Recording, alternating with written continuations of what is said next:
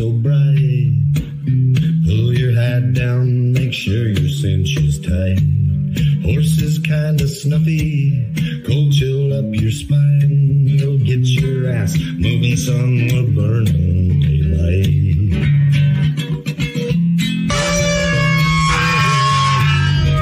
Howdy there, I'm Matt McKinley and we're burning daylight. In the saddle till the job's done right. Welcome to Burning Daylight, the only podcast for the working cowboy. Well, howdy there, daylight burners. Welcome back to the show. Hope you had a good weekend. I got a special guest today. You may have seen some of his work. He's fairly active in the cowboy groups on Facebook and helped put together one of the best documentary films that I've seen on the life of the working cowboy. It's called Cowboys: A Documentary Portrait. I did a whole review on it on this show, John. If I can find the link, I'll send it to you. Maybe you can tell me what I got wrong on it. But my biggest, I guess, criticism of it was it wasn't long enough. And if that's the only criticism I've got for it, I'd say you did a pretty good job. So, John, welcome to the show. Appreciate you joining me today. Thanks, Matt. Pleasure to be here. Thanks for the kind words about film. You bet. I've seen your stuff. You're a heck of a photographer, and it seems like you've been around kind of everywhere. It seems like you're an avid motorcycle rider too. It seems like. Yeah, of late I am. Yeah, no, and there's like no doubt in my mind that it's sort of a surrogate for horse riding for me, and that's why I like it. You know, something between your legs that's moving you forward, and you're kind of out. You feel the wind against your face, and you feel the change in temperature, and you smell things, and you just sort of feel connected to the countryside you're moving through. And it's like that, it's filling a need that I have because I don't get to ride as often as I'd like living in a city. Yeah, I bet. So we were talking just here earlier. You're at Austin, Texas, which is always, it's Keep Austin Weird's been a thing for as long as I can remember. But it seems like it got real weird here in the last several years, but in a different kind of way. But I think you kind of got to have those weird places throughout the country that from the weird places comes a lot of the cool stuff that we get to enjoy, Yeah, no, and as you and I were kind of talking about, Austin's not what it was in the 70s or 80s. It's like a completely different place, but, it's still turned into something overall good. Like any bigger city, it's got its issues, and you got to get out every so often. And, if I'm not headed out for a branding somewhere along the year, I would definitely go insane. But there are aspects of living in a city I certainly enjoy as long as I can leave it when I want. Yeah, absolutely. I thought the same thing when I lived up in Fort Collins, which is, that's a pretty small town, but city wise anyways. But coming for me, I lived 20 miles south of a town of about 300 or 400 people. Went to, graduated high school with 19, including me in my class, and then I go to, a city of 150,000, and that seemed massive. It's a little bit of a culture shock, but it's you also had one of the better music scenes I've been around. They really catered to the Texas, Oklahoma, kind of the Austin scene that as they expanded throughout the country, that kind of red dirt Texas scene really had a big impact in Fort Collins, and that was nice because you don't get that in these little bitty towns. Every now and then you might have a little band blow through town, but not very often. And that there's just certain things about living in the city. There is some definite benefit, but I also like to look around and not see anybody too. Yep. No, it's hard to have both. And I've kind of in my mind struck sort of a perfect balance. I know a lot of guys out on ranches, and I could go to a branding every year if I want, so I can get away when I need to. But at the same time, I go hear 10 or 15 great shows, music shows here in Austin every year, and I thoroughly appreciate it. Yeah. That's there's definitely Willie Nelson. We still have him, lives right around the corner. One of my favorite memes I've ever seen, it was just a picture of Willie Nelson, and it said, one of these days these kids are going to have to look around and see what kind of world do they want me and Keith Richards to live in down the road, because I think he's almost going to die. Exactly, those two will never die. They'll outlive all of us, no doubt about it. I know it. I always said I hope Willie dies on stage. Just ripping a big heater, singing Blue Eyes Crying in the Rain or something, and just croak mid sentence. I'll guarantee you he will, man. That guy is still, he performs all the time, and it's funny. I've made that joke a million times that he's definitely going to croak on stage. I think that's the only way he can do it, is just that. Yep.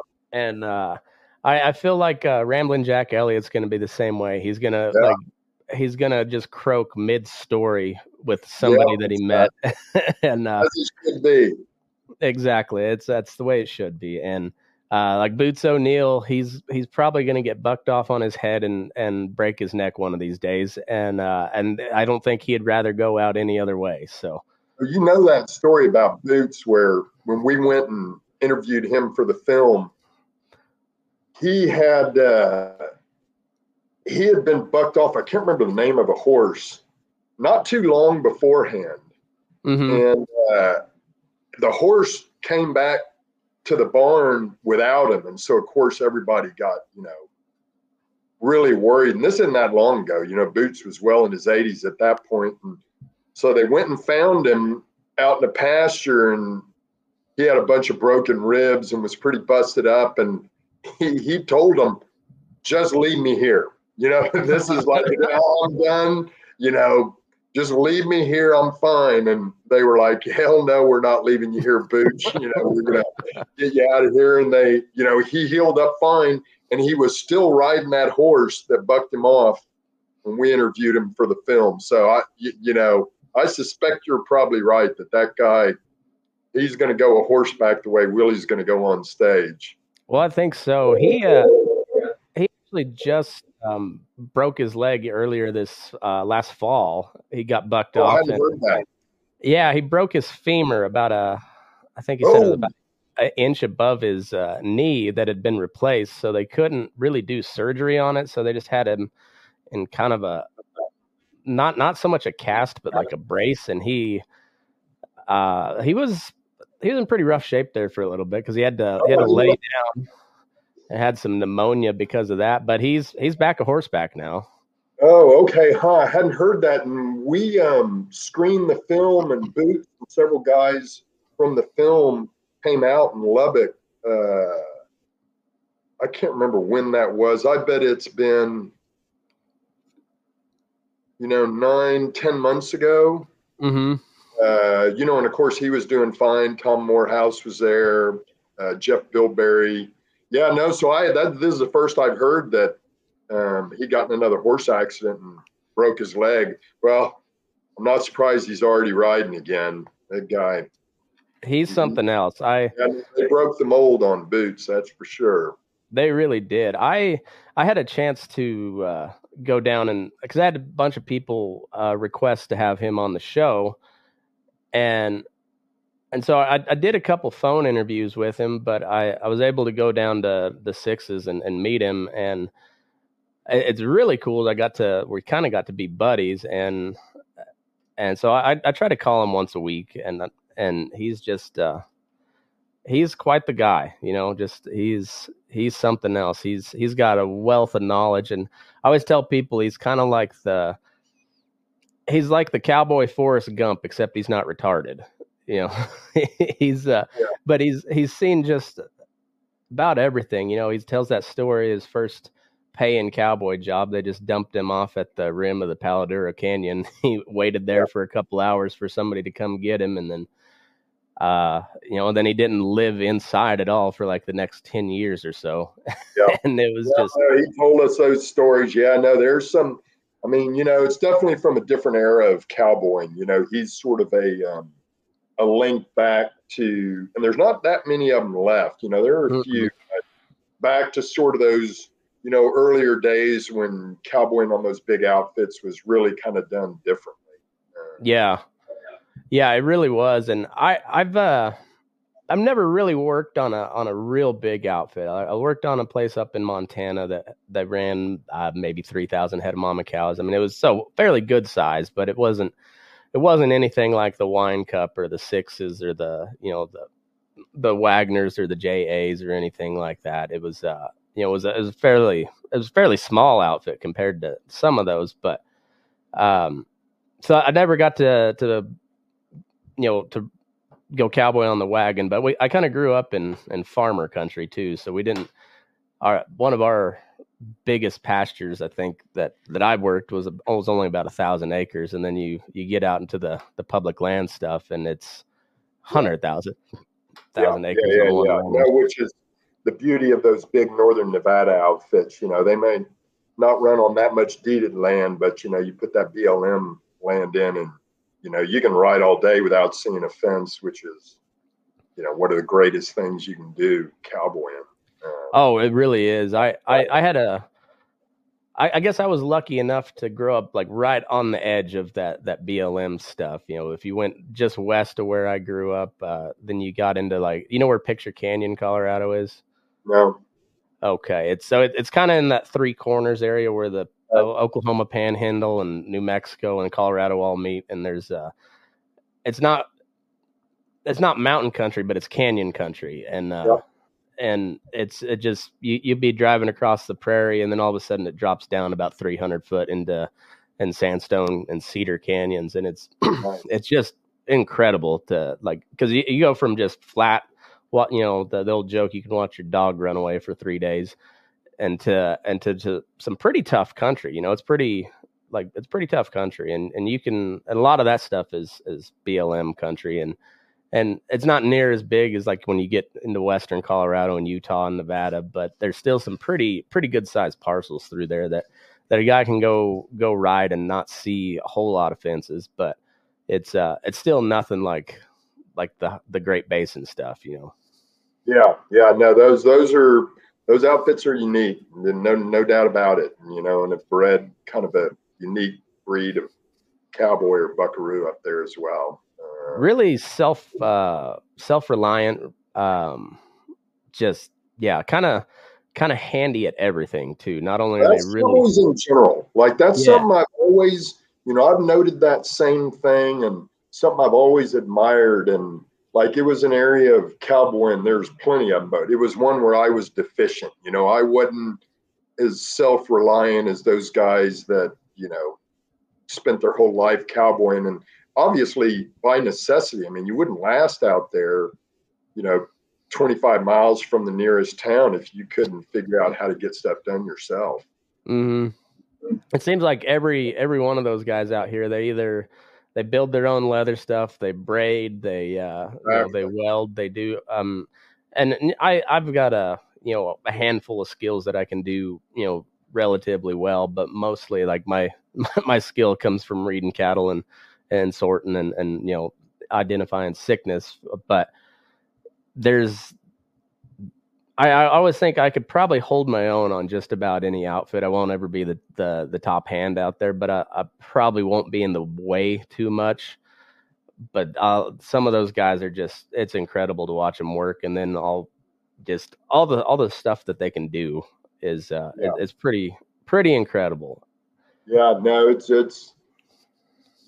something to watch a really top hand, and then of course there's like some that are great with horses, some that are good at roping, some that are really good sorting cows or whatever. And, like a real top hand kind of is good at all that stuff.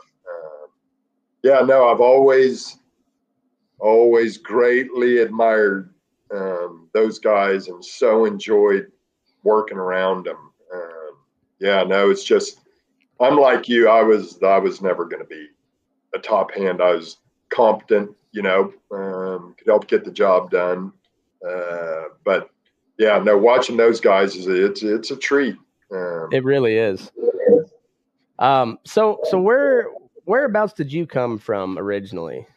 Yeah, it's I grew up in Dallas, Texas, believe it or not. My dad was a photographer, and he did a book on the working cowboy back in 1975. Okay. And his grandfather was a Teddy Roosevelt Rough Rider and was a cowboy in the out west of the U.S., but a lot down in Central and South America. Worked on some big ranches. They're kind of an odd, strange story. But so my dad kind of had this cowboy bug, and then he went and did that book, and he got to know some ranchers. And I was fascinated by cowboys, largely based on his stories, and then of course Will James books. And and then when I was 12, my dad, sent me a postcard saying I met this rancher named Benny Binion, and if you want a cowboy, he says he'll give you a job for the summer. So after 6th grade, I went to Binion's and spent that first summer there. And then after that, for the next 11 summers, I'd go out with a wagon the first half of the summer and then go back to Binion's the second half of the summer. And, did that, through college and into my first year of law school.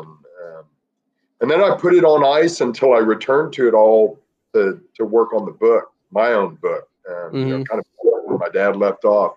So, yeah, that was sort of how I came to it all. Well, did you finish law school? I think you did, right? I did. Yep. Okay.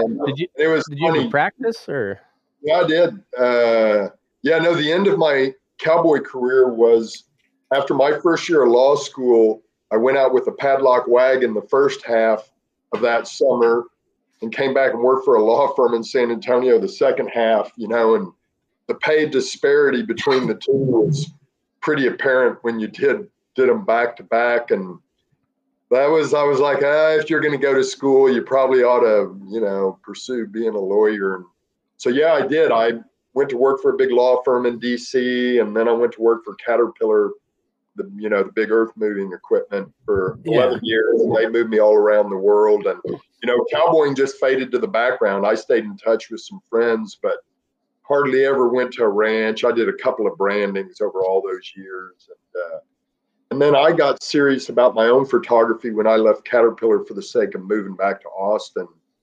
And pretty quickly on started thinking about, projects that I would do that had the potential to turn into books. And one of the first ones that came to mind was, doing one on cowboys. And I will say a big part of it was just for the sake of me being able to get back out to ranches. And so I told my wife, it's funny, I told my wife, hey, I've got this idea that I want to do a book on cowboys, and I want to go out for 2 weeks and come home for 3 over the course of a year. And that's what I'll do to complete the book. And I thought she was on board for that idea. And then a friend of ours had dinner with Erica, my wife, and called me and said, John, she will leave you if you do that. And our boys were both pretty young at the time. I had completely misread my wife. So I kind of did a reset on that and came back and said, well, what if I go out for 10 days, 4 times a year, and, take 3 years to do the book? Because I had the idea of going to 12 big outfits, and I definitely was going to be focused on the big outfits. And she was like, I can live with that. So that was kind of how it started, and had a funny story getting back in touch with the Spanish ranch where I had worked, in my earlier days. And that was the first one I went to, and, just kind of rolled on from there. It was, it was everything you'd dream it was, just kind of an excuse to go to every kind of great outfit I ever wanted to visit. That's awesome. I've kind of got a same, wild hair at my ass to do something of the similar deal, but instead of photography and writing, do it in podcast form and kind of do like a like a documentary series. I mean, I'd like very much inspired by the documentary that y'all did. I mean, I had the idea before I saw your film, but I was like, no, that's how it should be done. Like if we're gonna document the cowboy, that's the best I've seen it done in all the films that I've seen. And I was like, you guys really nailed like not only the romance of cowboying, because there is a lot of that to it, but but most of it is boredom throughout the day, you know. Boredom, but you're also on edge all the time, especially if you're riding young horses. You can't let your guard down for very long, or you can get in a real pickle. And so you're a mixture of like boredom and adrenaline kind of all the time and it's I thought you guys really captured the kind of the essence of what cowboy life is, and or at least in a way that I haven't seen anybody else do it, you know, before. Yeah, no, and I appreciate that, and that was certainly, you know, me and Bud, that was our intention going into it. Was you know, the word we used most was authentic. You know, we wanted it to be an authentic film about the working cowboy. And so, like, you know, these cowboys sit around in bunkhouses and they watch Westerns and they love to pick them apart. You know, if you've ever done, like, every little thing that's wrong, you know, oh, that's a different gray horse than that guy was riding last time. And, you know, the hell bitch is actually a gelding.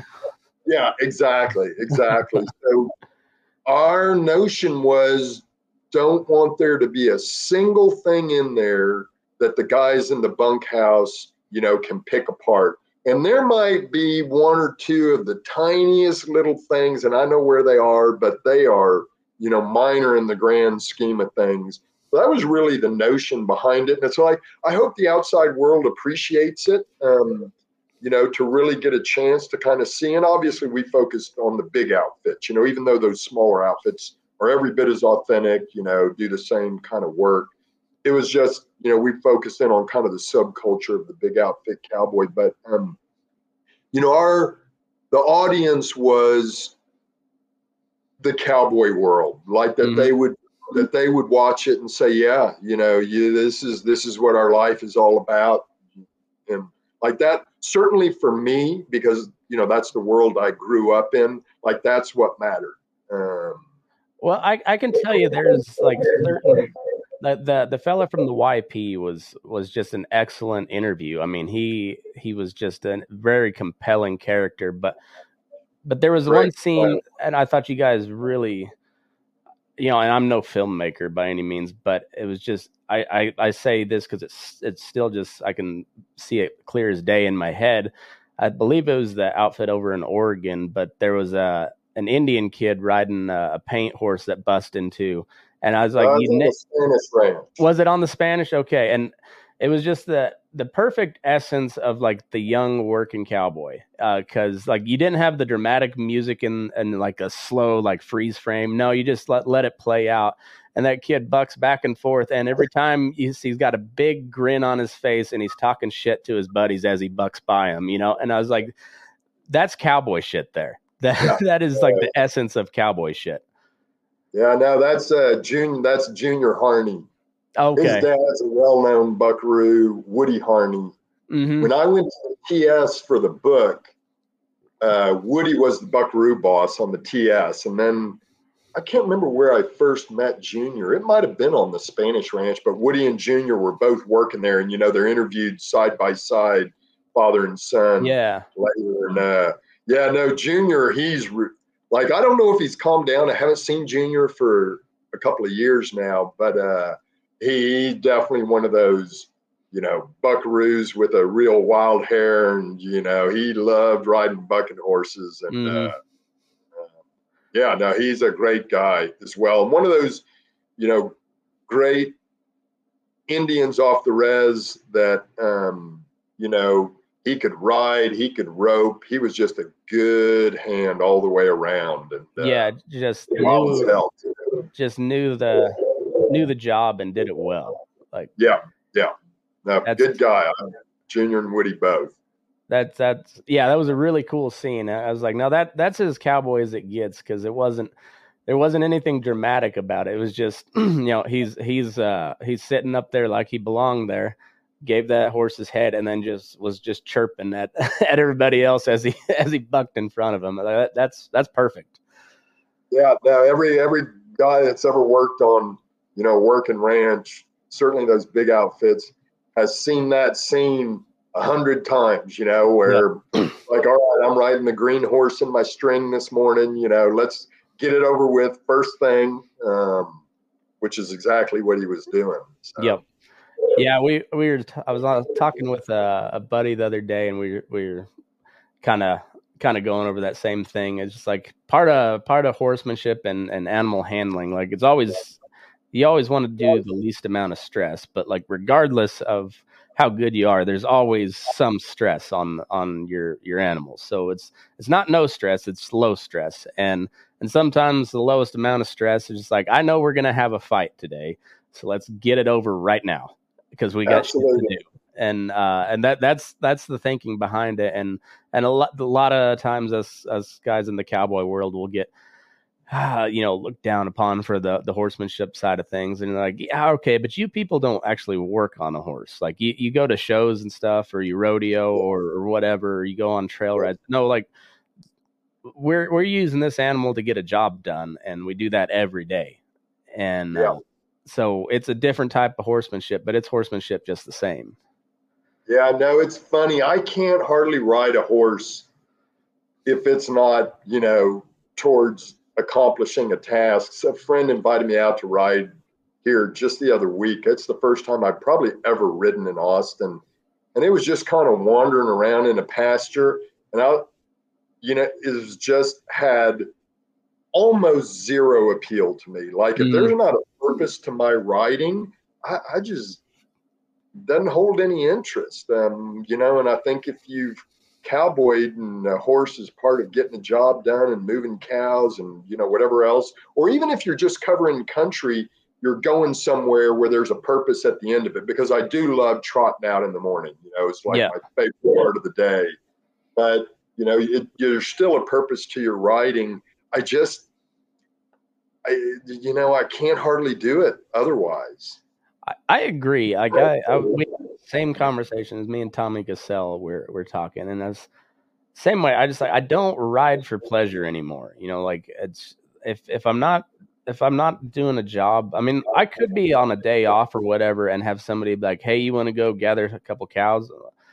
Fuck yes, I will. I work in a feedlot, so like anytime I get a chance to get outside and do a job is great. But when I'm going in the desert, it's to put miles on my horses anymore. Like, that's that. Once I ride out the feedlot gate, I'm not doing it for fun. It's to put an attitude adjustment on get a little reset on my horse's head. And which is riding with a purpose to me. Even though you're not eating cows, like, there's a reason you're riding this horse. Yeah, but if somebody says, "Do you want to go on a ride Saturday?" No, not really. No, me either. I don't. I mean, I did it, and I knew I wasn't really going to like it. I mean, of course, I'm throwing my saddle on the back of a horse, and you're swinging into the saddle, and you move. I mean, that part's nice, but it's just, man, that fades so quickly. And it's funny. I feel the same way on my motorcycle. Like, these people will go on a day ride for the sake of riding your motorcycle around. If I'm not going on a long trip with some kind of destination, and it just, it doesn't need to be anywhere with a purpose, but you've got some destination, like on a longer trip, I have the same feeling. Like, just going on a joyride doesn't appeal to me that much. And I know it's because it's transitioned over. I feel the same way about motorcycles as I do about horses. I just need some purpose to it. It's as much as I enjoy riding a motorcycle or just riding a horse, like the physical act of it, if it's not coupled with a purpose, that just loses something that's unappealing. Well, yeah, and part of that goes back to my horses. Is like, they got a job just as much as I do, and we're doing that job together. Yeah. And if we're not, like, if it's not a Brandon pin or a roping or something, they need a day off just as much as I do. And if if I'm just riding them to ride them, that's it seems wasteful. You know, it's putting extra miles on a horse that don't need to be there. Yeah, I mean, I don't even think of it in terms of, you know, what they want. It's just like, for me, it doesn't appeal. Well, but obviously, you get these ranch horses, you know, they aren't interested in just wandering around either. You know, they want to work every bit as much as a cowboy does. Yeah, and you know, the more you ride them, the more wear you put on them. I mean, it's just the same as riding a motorcycle. Just with every mile comes, you know, a little more wear. And yeah, if you're using them to get a job done, like, you use them to get the job done, and then let them have their time off. Yeah. Yep. But it's a really a crazy history and just a wild lifestyle. And it's been said, I think, probably since the first Spaniards brought cattle over to the Americas, you know, like, that working cattle a horseback was a dying breed, because technology was always advancing, you know, and they were, you know, there's something that always was changing. They're like, pretty soon these cowboys won't be needed. And I don't know if you'll ever really get rid of a guy a horseback working cows. I think that's always gonna. I don't know what the ranch type setting will be in the future, but I think the cow and the horse are almost they're, you know, you can't tear them apart anymore. I mean, once a guy figured out how to work a cow horseback like that, that's it. That's the best way to do it. I mean, I have spent so many hours thinking about, you know, the longevity of the cowboy, and, you know, all the predictions of the demise of, you know, the horseback cowboy. I mean, you think about it, you know, after the trail drives, they said that's it. You know, the working cowboy horseback's dead. You know, the invention of barbed wire, they're dead. You know, and there's always kind of the next thing that was going to kill them, you know. The bumper pull trailer. Yeah. I mean, so here's my take on it, you know, and it's somewhat consistent with yours. You know, and again, and I've watched it now, like, basically through a generation. Start when I was 12, I'm 60 now, you know, so that's 48 years of having kind of watched the cowboy world. And there have been some changes. Like, there is no doubt about it. And some of them I lament. Like, so there's still big outfits, you know, that run, let's call it 5 to 10 or 11,000 mother cows, and require a full crew of horseback cowboys to get the work done, you know, to do all the cycle of getting through a cow from, you know, birth to the market. And there's probably, like, we've lost a few big outfits over the years because they get busted up, you know, and the family, you know, the person that kept it together dies and the kids sell it off, but not that many. And there's a couple that have been put together since then, like Singleton's is a classic example. You know, it's up around 1 million acres, not all contiguous. And Henry Singleton started putting that together in our lifetime, you know, but there's not many big outfits being assembled. So, I mean, there's still a lot of places running that many cows on big open country, a full crew of horseback cowboys. And to what you said, like, when it comes to these big outfits, there is no better way to gather and work a big group of cows than doing it a horseback, because a horse has the same ability that a cow does, you know, and a cow doesn't want you steering its destiny towards a feedlot and ultimately, you know, a packing plant. So it's going to, you know, try and outsmart you every step of the way. There is no machine that can keep up with a cow with that mindset. And I don't think you know, the market will ever invent one, because, you know, there's not enough demand to justify someone investing all that, you know, bandwidth into coming up with a machine that's that agile when you got a horse and you got a bunch of men and women that love doing it a horseback. Mm-hmm. With that being said, there have been some dramatic changes in the cowboy world. And so Boots, in an interview I heard him, he said, someone asked him, and it might have been when we screened that film last, you know, what's the biggest change? He said the cell phone, which kind of surprised me, although I get it. And he said, you know, it used to be like you just needed to know your place in a big pasture. And you just needed to know where the other guys were around you. And, you know, you needed to make sure you kept an eye on the person to your right and your left, and you didn't get in front of them or drop too far behind. And, you know, you needed to sort of know the country. He said, now you just pick up a phone and you call them, you know, oh, where are you at? How many do you have? You know, and you can sort of coordinate like a big gather by cell phone. To me, you know, the bigger change has been the truck and trailer, which you referenced. Mm-hmm. Like when I was cowboying in the 70s and 80s, you know, there were obviously trucks and trailers, but they weren't an intimate part of, like, or they weren't a commonplace part of most of these big outfits. Like once in a blue moon, you'd load your horses in a trailer and go to the far side of the ranch and do something out there. 9 times out of 10, you trotted out in the morning, you know, and your day would start with, you know, a 2-hour trot to get to where you started working. And I loved it. It was my favorite part of the day because it was the one time that you could let your guard down a little, especially if you were on a broken horse. And you just, you know, you're riding with a crew of 15 guys, you're at a high trot, you know, across big, beautiful open country, and your mind could wander a little. Like it was just, and it was cool, and the horses were blowing, you know, steam out of their nose, and you could hear the spurs, the rows of the spurs. It's just magical, you know. You get to enjoy the sunrise and yeah, all of that. Like, and I will say now, almost no one trots out.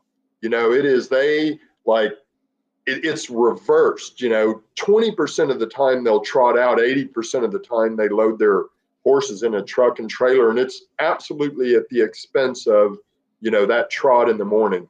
The other thing that the trailer killed was the wagon. Mm-hmm.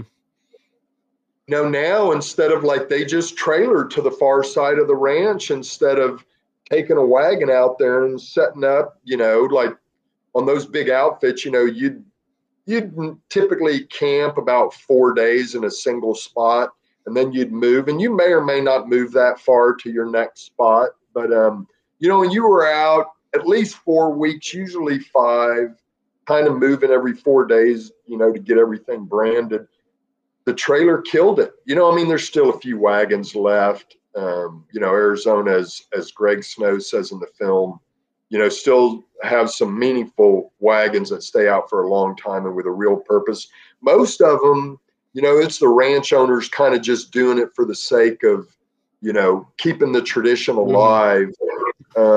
Like those to me, so the truck and trailer, because it had such a profound impact on 2 really important aspects of cowboying, that morning trot out and the wagon. Like, I think that's been the biggest change that I've seen.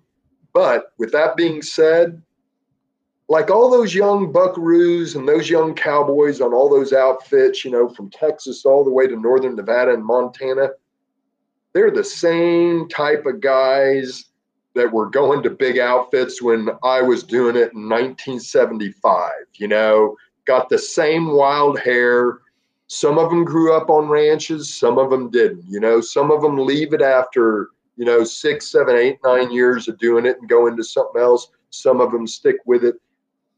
I don't know if there's any more or less. I bet there's no fewer of those kind of guys drifting around to these big outfits than there was, you know, 40, 50 years ago. So like all the books, Last of a Breed, you know, The Dying Cowboy, I kind of like they were saying that in the 60s and 70s. Hell, Will James, was writing about the demise of the big outfit drifting cowboy, and they're still out there. There's still a bunch of them out there. All those guys in the film, every last one of them, every guy in my book, are all those same drifting cowboys, and they're the exact same type of guys that were in Bank Langmore's book and Bill Allard's book and Kurt Marcus's book, and even, by the way, some of the exact same guys like Wade Cooper and Jack Cooper, and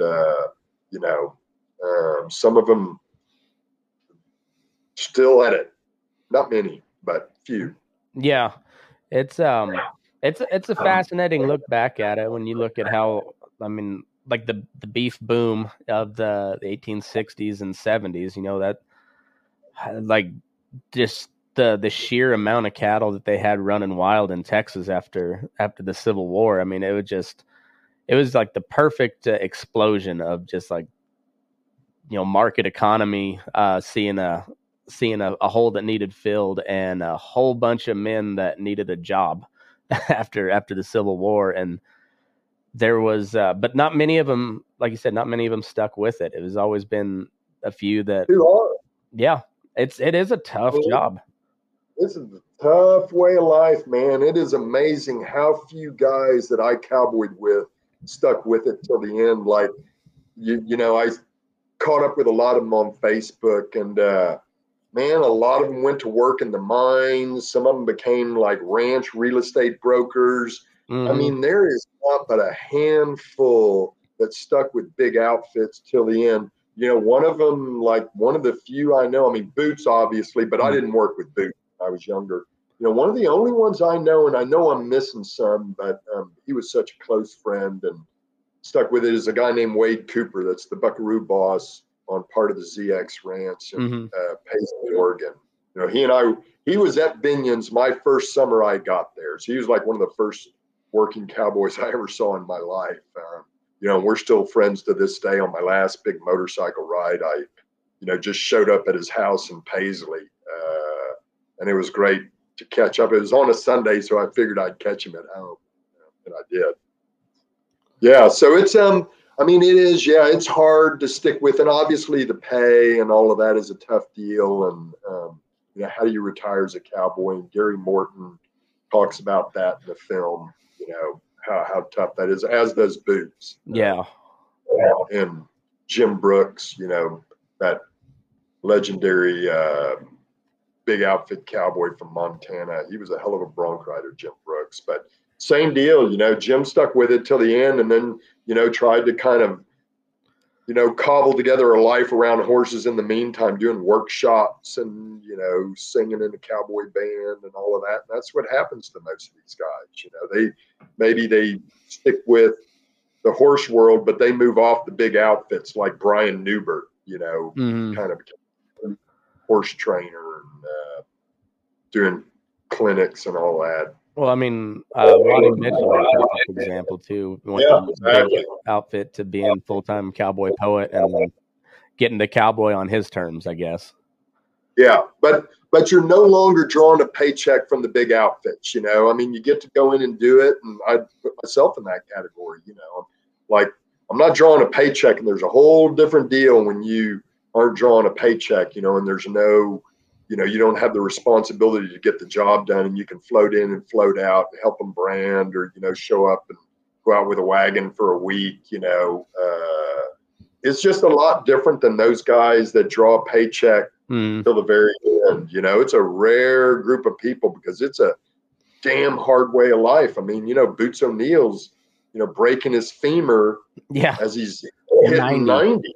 How many people are willing to do that? There's not, you could count on one hand the number of men or women that are that kind of tough and committed to that, to do it till the end. I get it. I didn't, I left it. Well, it's just try to picture another 90-year-old even stepping on a horse on their own accord. Like most of them are in a walker or a wheelchair by 90 years old. And, and yeah, he, he said every now and then one of the young bucks will throw his saddle up there for him. Just he said they don't need to, but I'm not going to tell them not to either. So yeah, right. And, no, it's it's sort of like, you know, you hit 60 and you can still wrestle calves if you're at a place where they wrestle calves. But if someone's like, hey, why don't you brand? You know, it's like, yeah, I'm happy to brand instead of wrestle calves, you know? Yeah, that's exactly right. I listening to you talk on the trot out in the morning, I agree that's one of the best feelings is and you know, I've been in the feedlot now for when did I start? 2009, so coming up on like 12, 13 years of full time, you know, in the feedlot cowboy.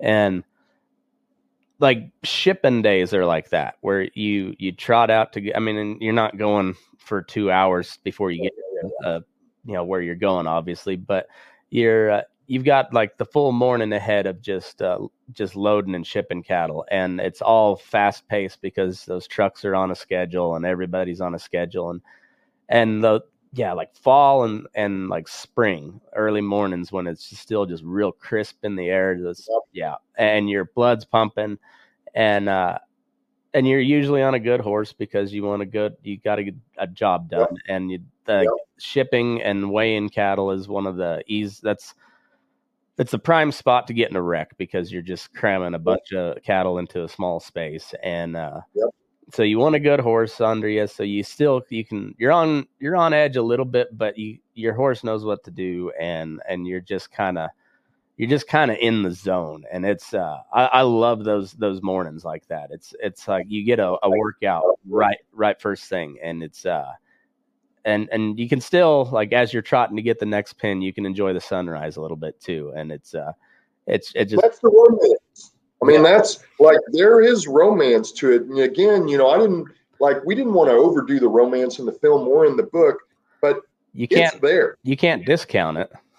Yeah, no, I mean, it is obviously what draws, like, anyone that's gone to the cowboy world that wasn't raised in it, they're drawn there by the romance. Mm-hmm. Now, most of them, like, once the reality of what a hard way of life it is sets in, it drives the vast majority off.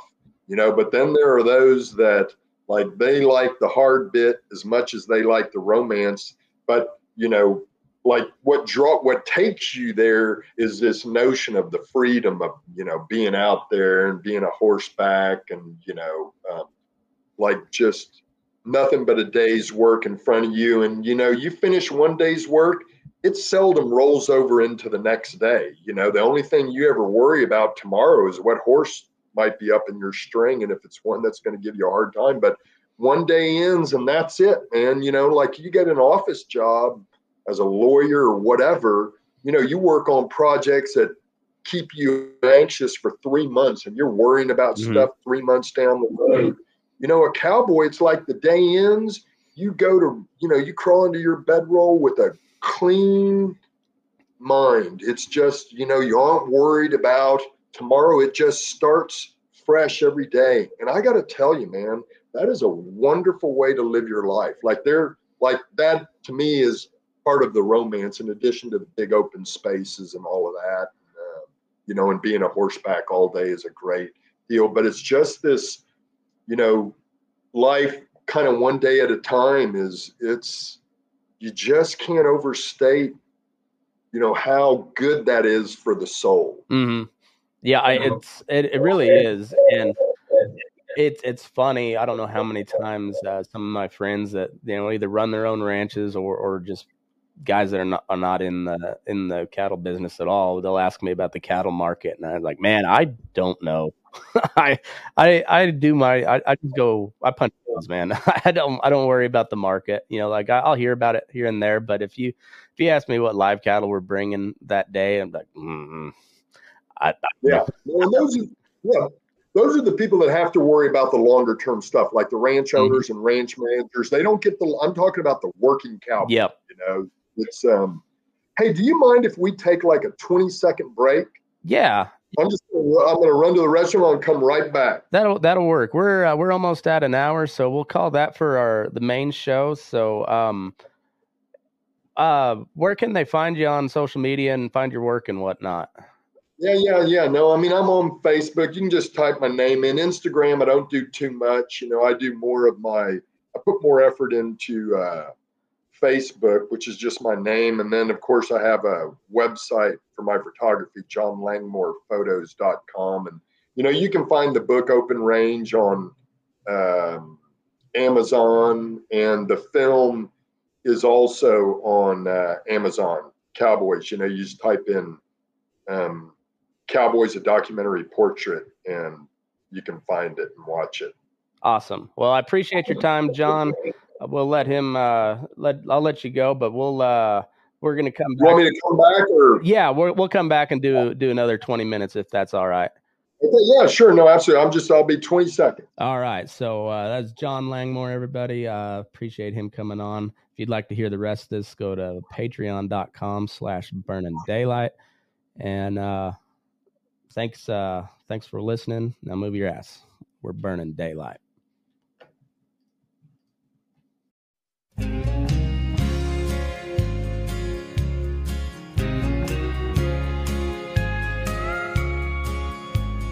I was broke in Wickenburg in the spring of '77. Things were lean for Buffalo and me.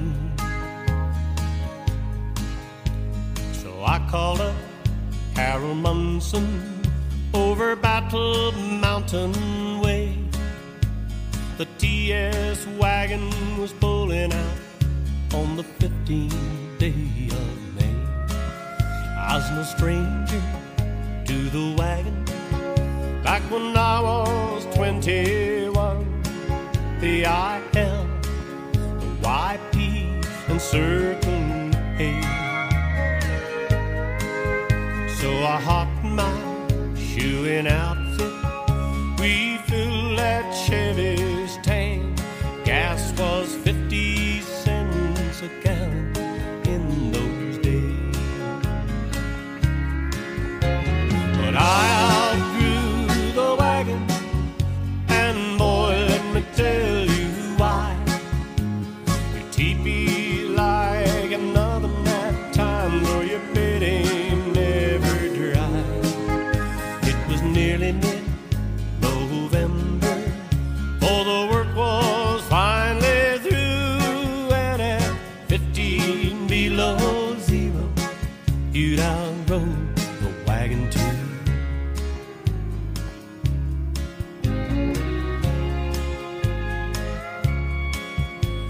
Now don't you misunderstand me, there were lots of good times too. I would not change a single memory. Like the time we tied old Blackie up in Cold Coyote Creek. We were young and wild like the horses we rode. The days stretched endlessly. I outgrew the wagon, and boy, let me tell you why. Your teepee's like another nap time, though your bed ain't never dry. It was nearly mid-November, oh, the work was finally through, and at 15 below zero, you'd outgrow the wagon too. I outgrew the wagon, and boy, let me tell you why. 'Cause your teepee lies